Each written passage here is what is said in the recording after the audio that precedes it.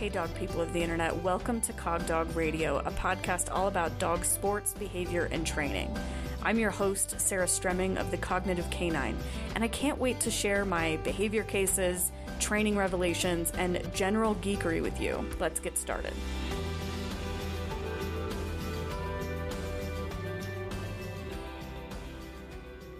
Hi everyone.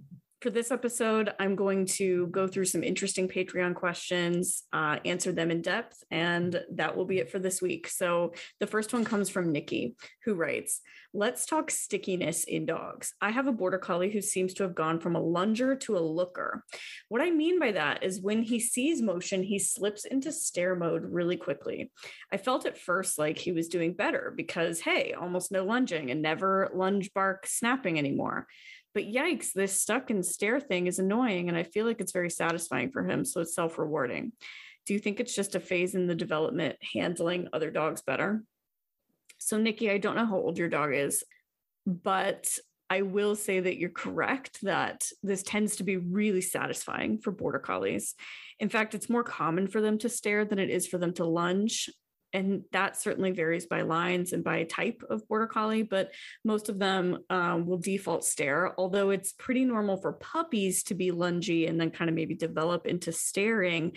And absolutely not, it will not go away on its own. In fact, it will only intensify if it is allowed to continue. So it's really important that your behavior modification plan for this does not involve staring, or if the dog is allowed to stare, then the dog is easily redirected. So I'd be rethinking your whole plan. You got rid of the lunging and the other behaviors that you didn't like. That's fantastic. That's totally true.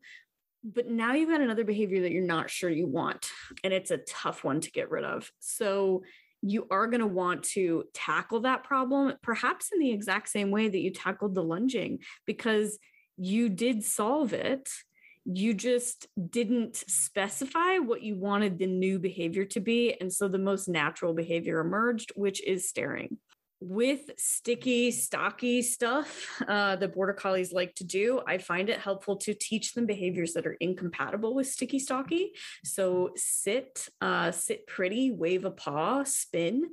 These are things that the dog cannot do while they are in stalk mode. And that's stalk, STALK, not STOCK, is what I'm saying. So I would work on a lot of those behaviors. I would also work on just a huge repertoire of non-staring behaviors that you might be able to ask the dog to engage in instead. And best of luck. Next one comes from Jess, who writes, "I recently spent the day stewarding at a local dog show, which made me realize that my coping mechanism thus far for being around stressed out dogs at shows and events is to simply not look at them. Being a steward, I actively watched over 70 teams in teams trial in rally and obedience. I had to pay attention to do my job, and by the end of the day, felt very, very drained. I'm a dog trainer, so coming with my own set of control issues, it is extremely hard for me to see issues that I cannot help, issues that no one is calling issues. I felt so alone because no one else seemed to notice the things I was noticing. Being in the sport world, how do you protect your well-being while witnessing plain old bad handling, dogs who don't want to be there, and dogs who are giving all they have just to be punished? I'm not talking about newbies who are still trying to figure it all out. I'm talking about experienced handlers training like it's 1987. Oh, Jess, first of all, you have actually just explained why I don't steward at dog shows. And a lot of people get bristly when I say that, because how dare I, a person with a platform, say that I don't steward? I can tell you the last time I stewarded an obedience trial, it was about, I don't know, 10, maybe 12 years ago. And I cried all night after. It was really horrendous for me. And I decided that I would never do it again. And I didn't do it again. I haven't done it since. When I go to dog shows, I am very much there for my dogs and for my dog's experience. And I really don't watch anybody else. I might watch a student or a friend, but in general, I am not watching the ring. I will work at agility trials, but I prefer jobs that allow me to not watch. gate steward is probably my preferred job because I can pay attention to who's getting ready to go rather than watch the runs. If you're watching the run, you might miss what your job is as a gate steward. Leash running I can also do, but you're not going to find me working the table, and you might find me bar setting for sure, but it's not my favorite because I really do need to pay attention. And then I don't steward obedience trials. And I love the sport of obedience, but like you just said, there's a lot of dogs really stressed. There's a lot of dogs trying really hard and getting punished for it. That's completely true. And what it is, Jess, is that this is a culture problem. The culture of obedience is changing, I think, but it's really slow going. And there's also a lot of certainly subpar training going on. I try to focus on watching the dogs that I want to watch. I try to positively reinforce the handlers who I think had a great run with their dog, and great meaning not stressed. And you both looked like you had a good time, not necessarily a cue.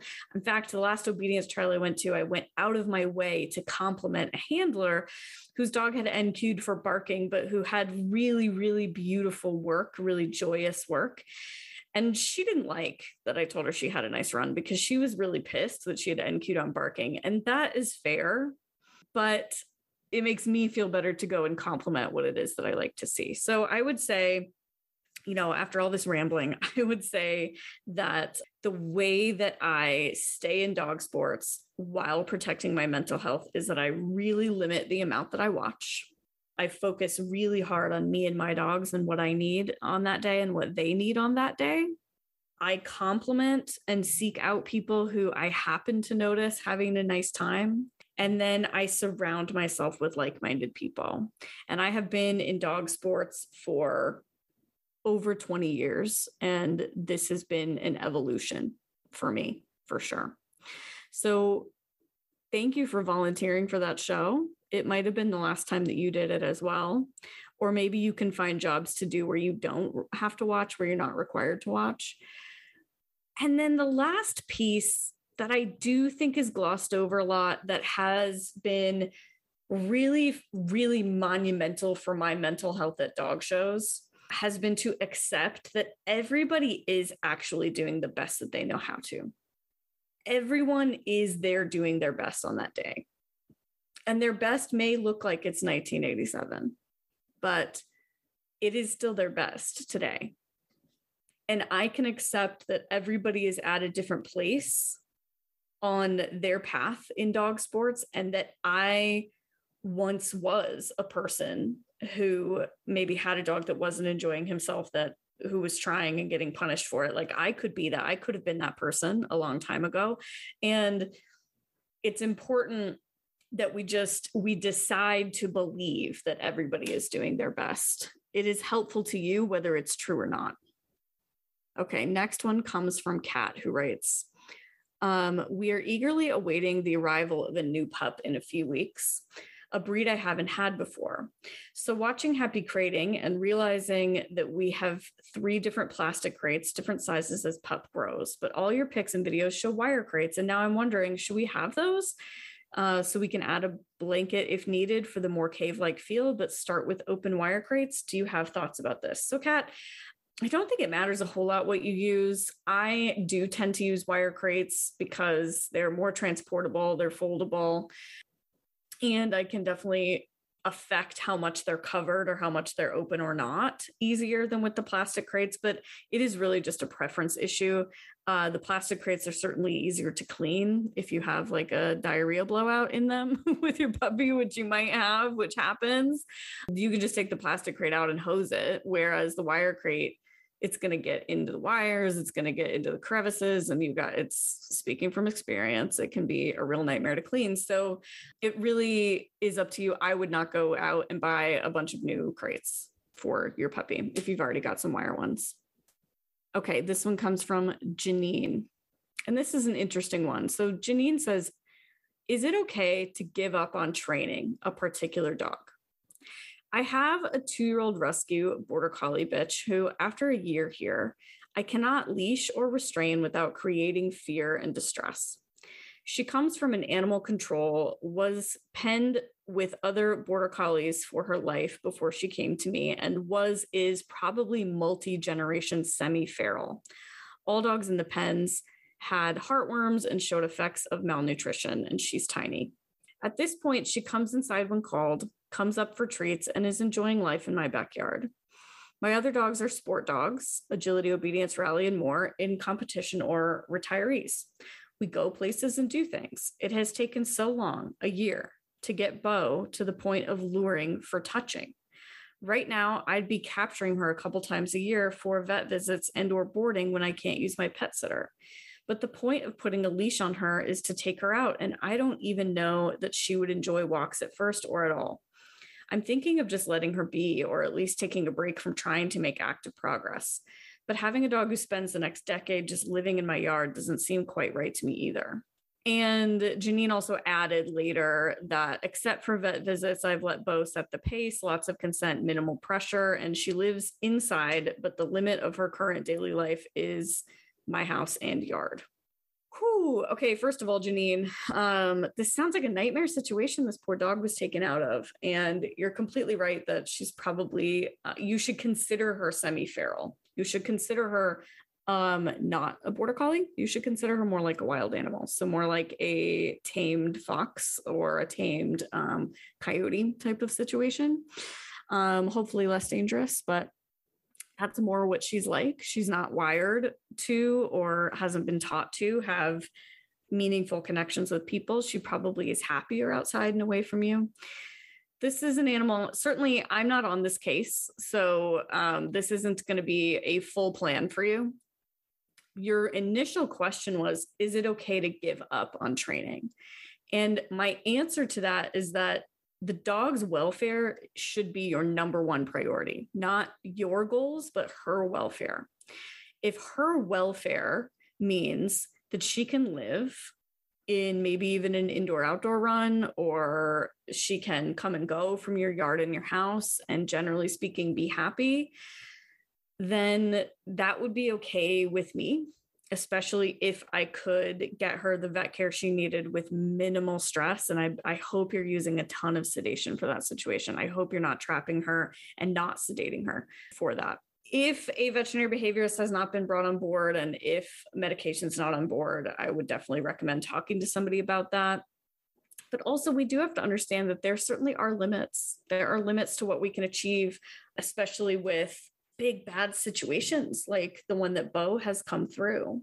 You mentioned luring her in for some touching. I would certainly not be touching her. I wouldn't really be touching her at all unless she initiated, unless she touched me. I wouldn't try to teach her that touch equals food. I would not touch her unless she came in and touched me first. And I would be treating her like a zoo animal. I'd be treating her like a wild animal that lives with you. And I would teach her like a zoo animal. So I'd be teaching her in protected contact, meaning I'm teaching her to maybe go to certain stations for rewards, but I'm never going to touch you. I'm never going to try to put a leash on you. I'd be teaching her to maybe go into a crate so that I could put the crate in the car to take her to the vet, things like that. I'd be looking into husbandry for wild animals that live captive, and I'd be treating her like that. That would be my recommendation, not knowing everything that I would need to know to make a full list of recommendations for you. Best of luck. Okay, this one comes from my friend Kim. She says, talk to me about how to deal with bitey puppies.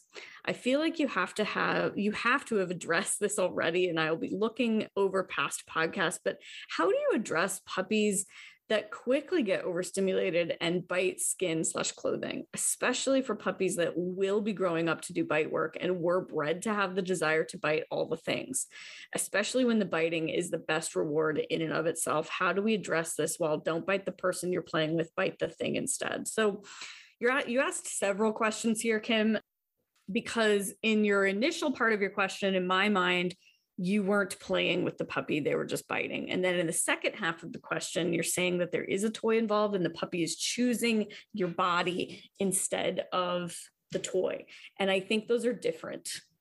So first of all, if you have a super bitey puppy, especially a breed that's been designed to be bitey, so let's pretend this is a little baby Malinois, it is your job to manage the environment so that doesn't become a pattern of behavior.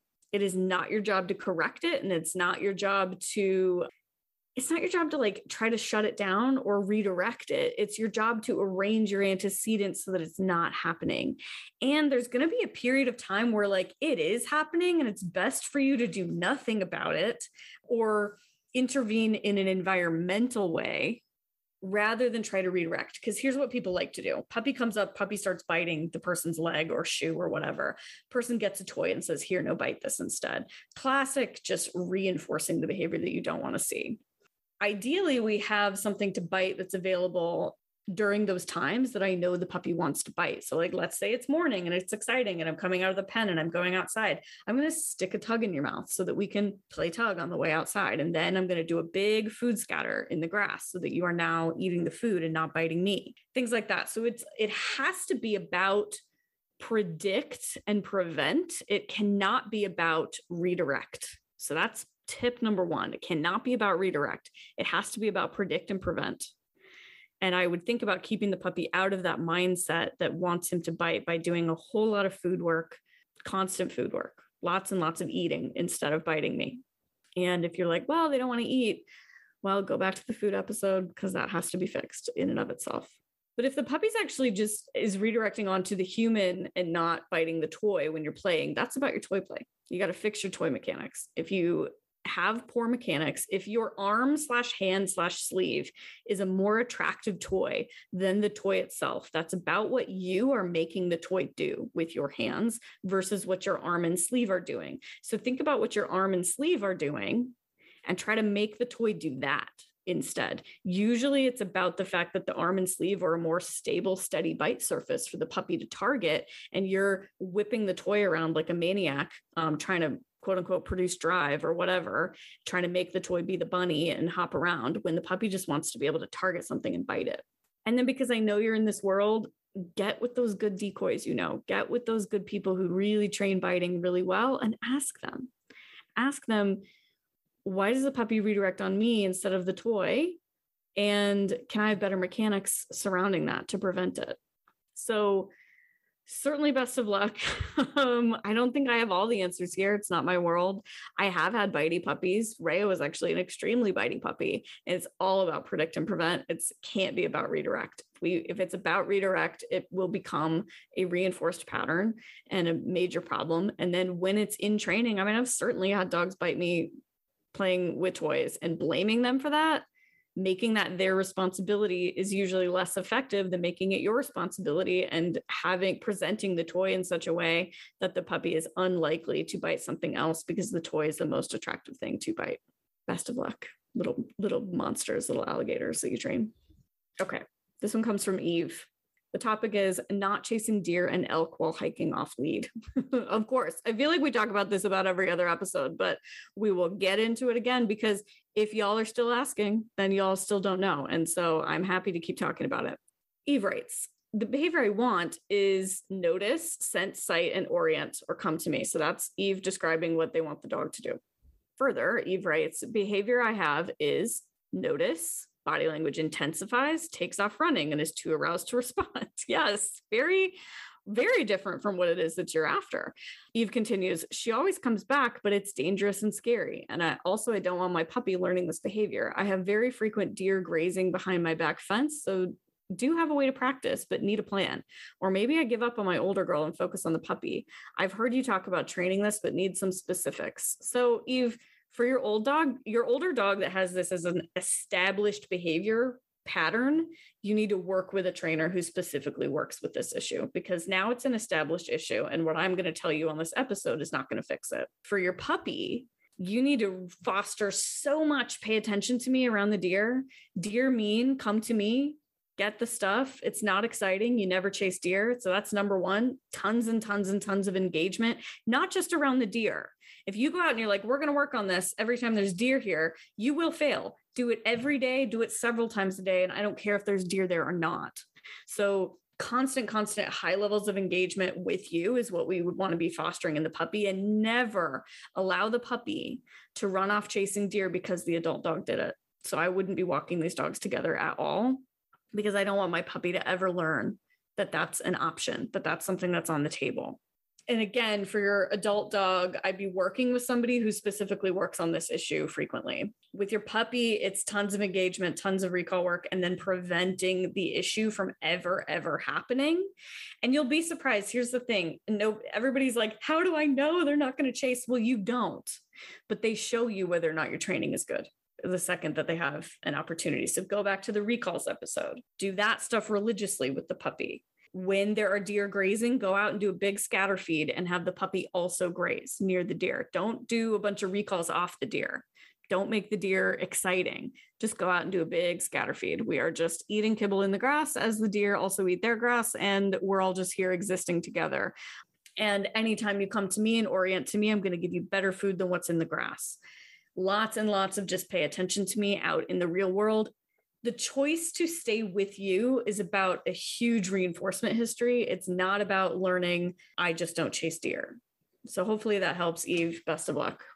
Okay, next one is from Jen, who writes, how do you address puppy teenager urination during greetings, especially with regards to greeting people new or familiar? This is not a problem I'm dealing with, but it came up in conversation with some training friends, and it got me curious to hear your thoughts about it in general. So I ignore it if it's a puppy.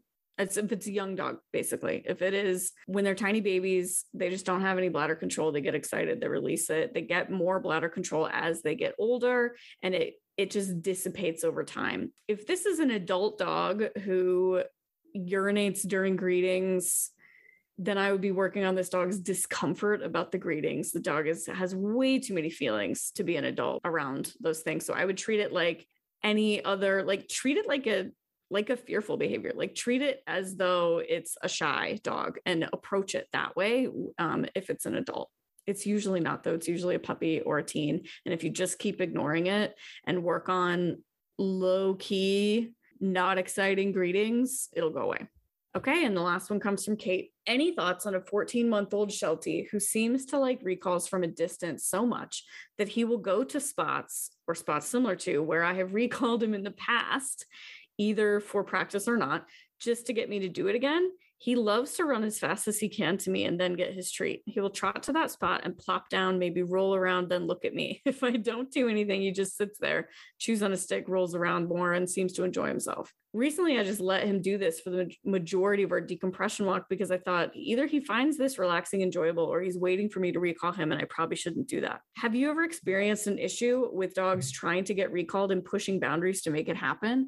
Am I reading too much into it? There are other times away from those previous recall spots where we are walking and he just doesn't want to follow me in the direction we need to go unless I toss treats the whole way or walk away far enough that he decides to follow. He's reinforced for catching up with me, which feels like teenage behavior. Okay, so Kate, your puppy is very smart.